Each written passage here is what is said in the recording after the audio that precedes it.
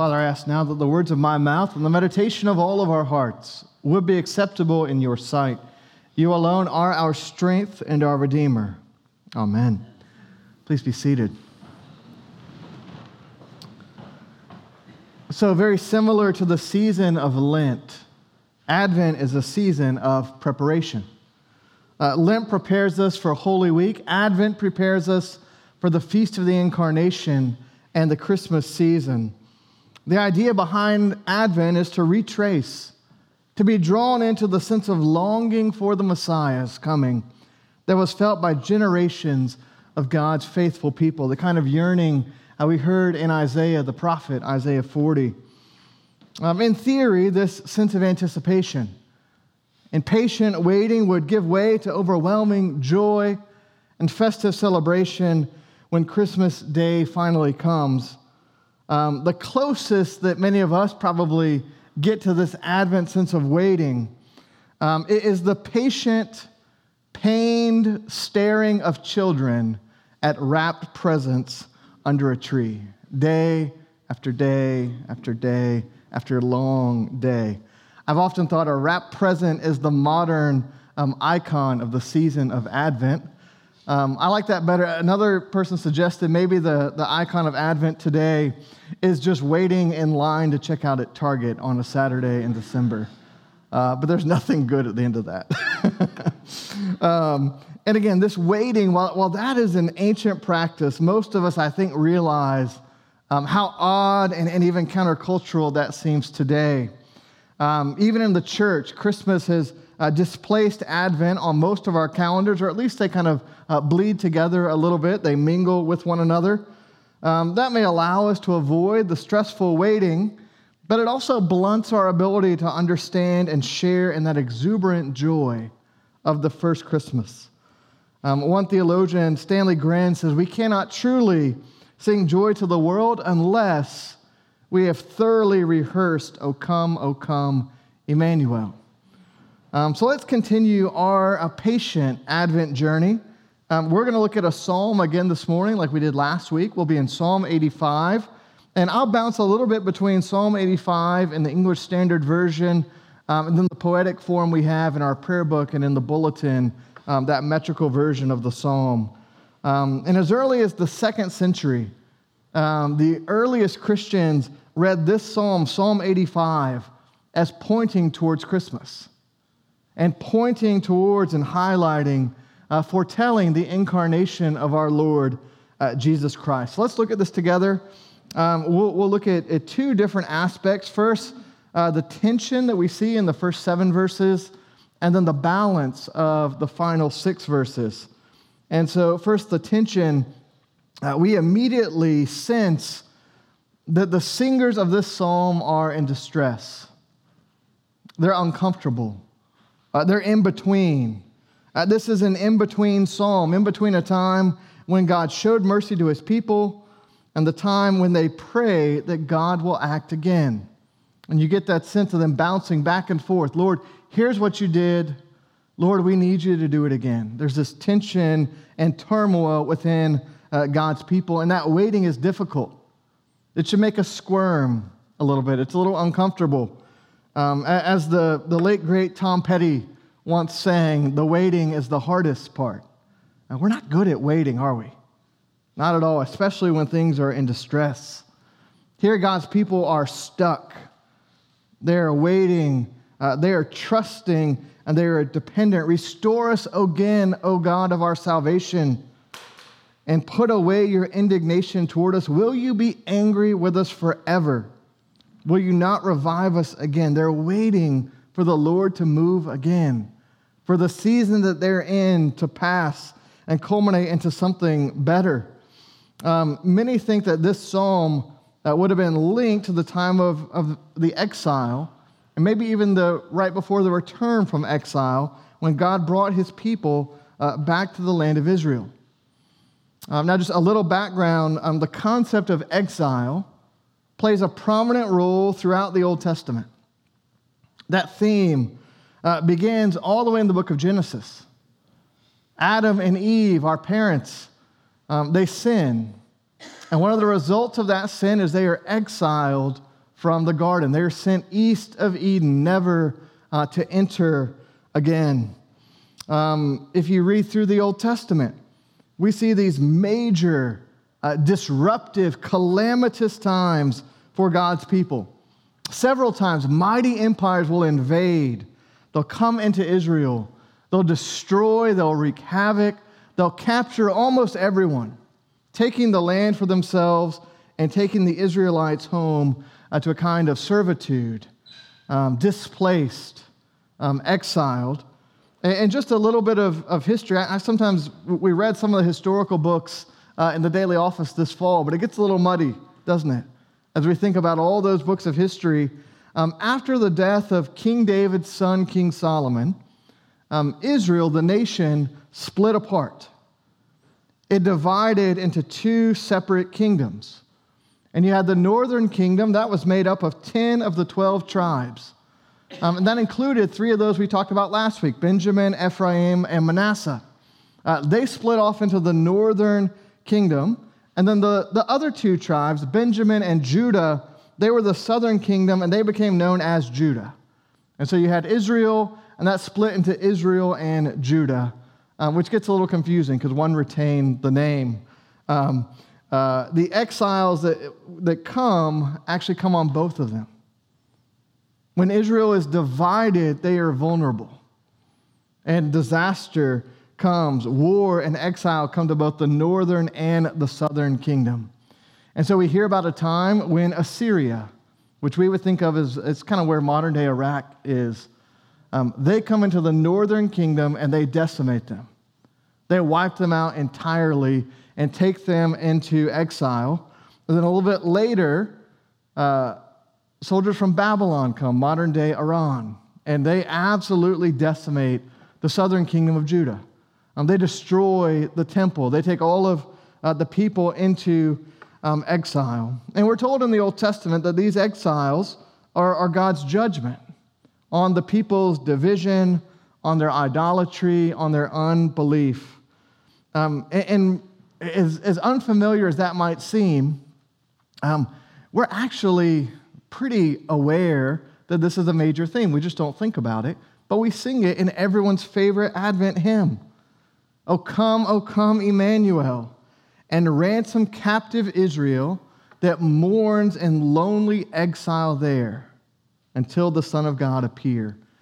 Advent deals with exile and the ways that God's people are exiled from his presence, the way that God's people in the past were exiled from their home.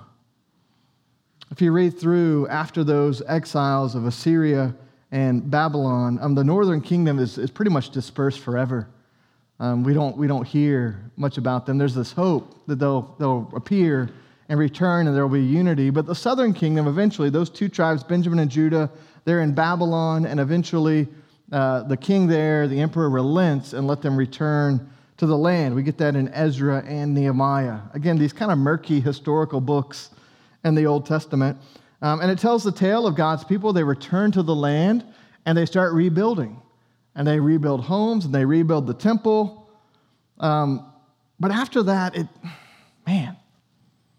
they're looking around going, is there more to it? Is there more to this? Because what happens is they return and they rebuild the temple, but God's glory never returns. His presence doesn't seem to come back. And so they're left waiting. Bishop N.T. Wright says that one whole strand of thought and prayer from the time of the Babylonian exile onward concerned the belief that the Lord had abandoned the city and the temple at the time of the original exile because according to Ezekiel, there was wickedness and idolatry within Israel. The great prophecies of the Old Testament had insisted that one day the Lord would come back.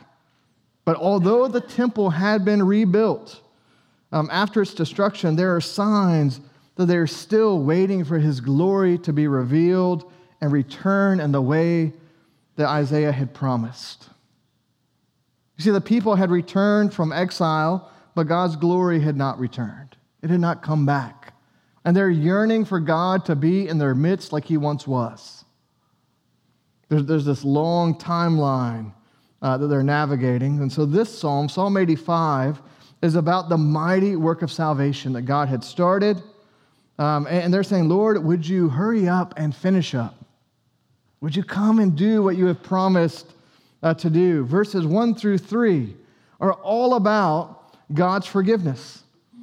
The past work of God forgiving their sins. Look at the terms that pile up. Lord, you were favorable. You restored. You forgave the iniquity of your people. You covered their sin. You withdrew your wrath.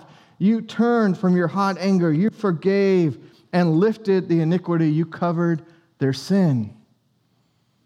Alan Ross, who's an Old Testament scholar, loves this idea that the sin is lifted and it's covered.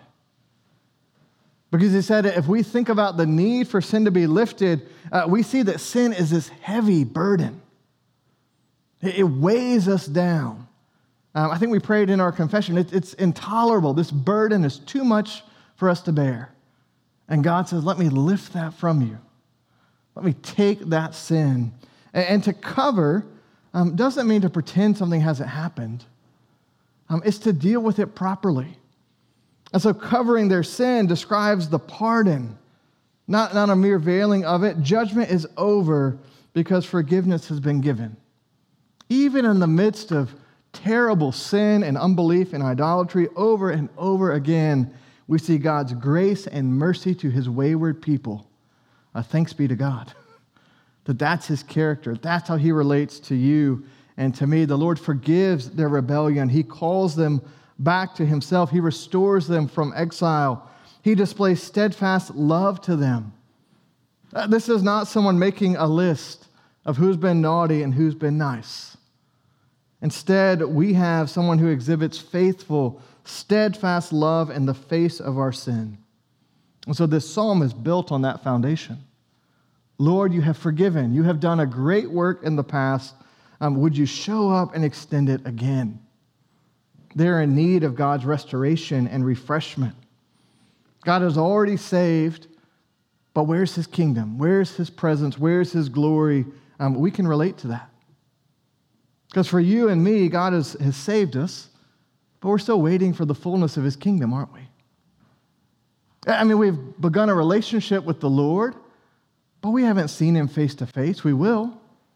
We're still waiting on that to be completed. God has already in Christ defeated sin, death, and the devil, but they still walk around. They still encounter our lives. They haven't been put away with finally. And so we're saying, Lord, would you come and finish? Would you hurry up and finish up the good work of salvation that you have done? Beth Tanner, who's a Canadian scholar, she says Psalm 85 is a song that asks God to restore the relationship, to set the world right based on his great acts in the past. And this is a prayer for any time God's people are in need of restoration, of a new work from the Lord. The psalm as a whole then is a prayer for God to act now as God has acted in the past. And it brings a vision of how God and God's people are at peace. And his good creation is indeed at peace. And that's the tension. The tension between how God has acted, how we trust God will act, and the in-between we feel, and the inner turmoil we feel. But then the next 6 verses are all about balance. If you think about tension as two things pulling apart, like a tug of war, this is things that we think would be pulling apart, think would be at a tug of war, and they're working hand in hand. They're leaning in towards one another. You get this beautiful balance in these last 6 verses. Look at verse 10. Mercy and truth have met together. Righteousness and peace have kissed each other. That's not pulling apart in tug of war. That's leaning in and working together. This balance always reminds me of John 1:14. The Word became flesh and dwelt among us. We have seen his glory. Glory as of the only Son from the Father, full of grace and truth. Not in tension, but perfectly balanced. Grace and truth working with one another. The Lord Jesus comes full of grace and truth to bring us peace, to bring us shalom, Beth Tanner again says, what better word is there for the Lord to speak in answer to their pleading than shalom, peace? Because that peace is much more than the absence of war. It is the culmination of God's kingdom, where all have what they need and live in comfort and without fear. Alan Ross, truth and love are now partners, not opponents. They are the fruit of atonement, not the means. Heaven and earth now work together to bring good to the earth. And reflecting on how these early Christians would have sung and prayed this psalm, Bishop N.T. Wright says, those who would have sang and prayed the psalms through that earlier period would have recognized this feeling. The tension between the past, when the Lord Jesus had surely been there, the future, when he's promised to return, and the puzzling present, when we might perhaps sense the Lord's presence, but not in the full promised glory and rescuing power. He had promised to come back. And so they sang and they hoped and they waited. Lord, would you come again? One of the earliest church fathers, St. Irenaeus, he was born in the year 130 and died in 202. Said that this psalm, and actually this is so good that this is why I was like, we have to look at Psalm 85. St. Irenaeus says there's a twofold prophecy in this psalm. And you can see the whole story of Jesus' work. He says, first, we have this prophecy in verse 11 that faithfulness springs up from the ground. And he actually said, if you think about the book of Genesis, Adam was formed from what? The dust of the earth, and then brought up to be a living being. It says, in the same way, the second Adam springs forth from the ground. It says, you see in that promise the incarnation of the Lord Jesus, who sprang up in the midst of God's good creation, sprang up from the earth, from that which is of the earth, us. And then second, he said, not only do we see the incarnation in that prophecy, so we see the resurrection as well. That if faithfulness springs up from the earth, we can think of the incarnation of Jesus, and we can think of when the very word of God was laid in the earth and sprang forth anew. Not from a womb, but from his tomb in the earth. And furthermore, the exile we have talked about, again, was not the only exile. The first exile was in the book of Genesis. As we said, dwelling in paradise with God, the first couple sins, they're exiled from Eden. And in many ways, the entire story of the Bible is a journey to get back there from our Eden exile. The balance we see in this psalm actually sounds like new creation.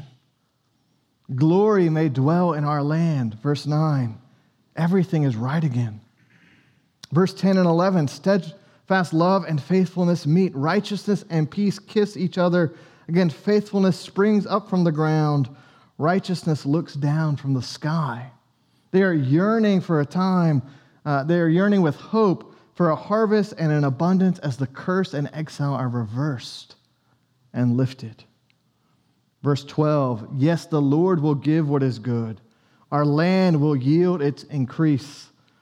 And God, who walked with his people in the cool of the day, will walk with them again.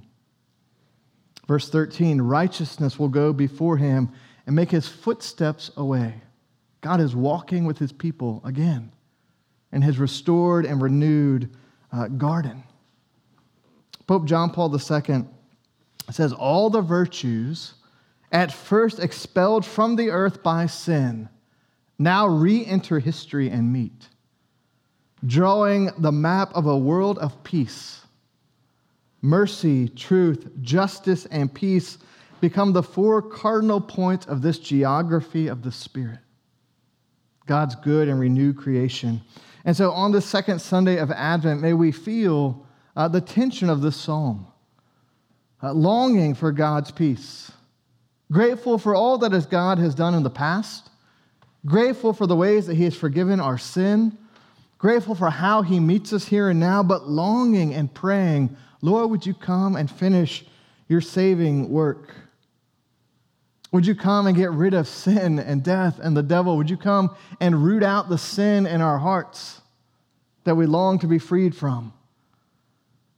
That's why we're going to sing probably next week, Joy to the World. Did you know that's an Advent hymn? It's rooted in the Psalms and the second coming. Think about it. No more let sin and sorrows grow, nor thorns infest the ground. He comes to make his blessings flow far as the curse is found. Far, far as the curse is found. Come, Lord Jesus. Root out the sin and sorrow in our world and in our hearts by your Holy Spirit. Bring your kingdom in our midst and fill the world with the glory of your presence. Our prayer is from verse 7 of this psalm. Show us your steadfast love, O Lord, and grant us your salvation. In the name of the Father, and of the Son, and of the Holy Spirit. Amen.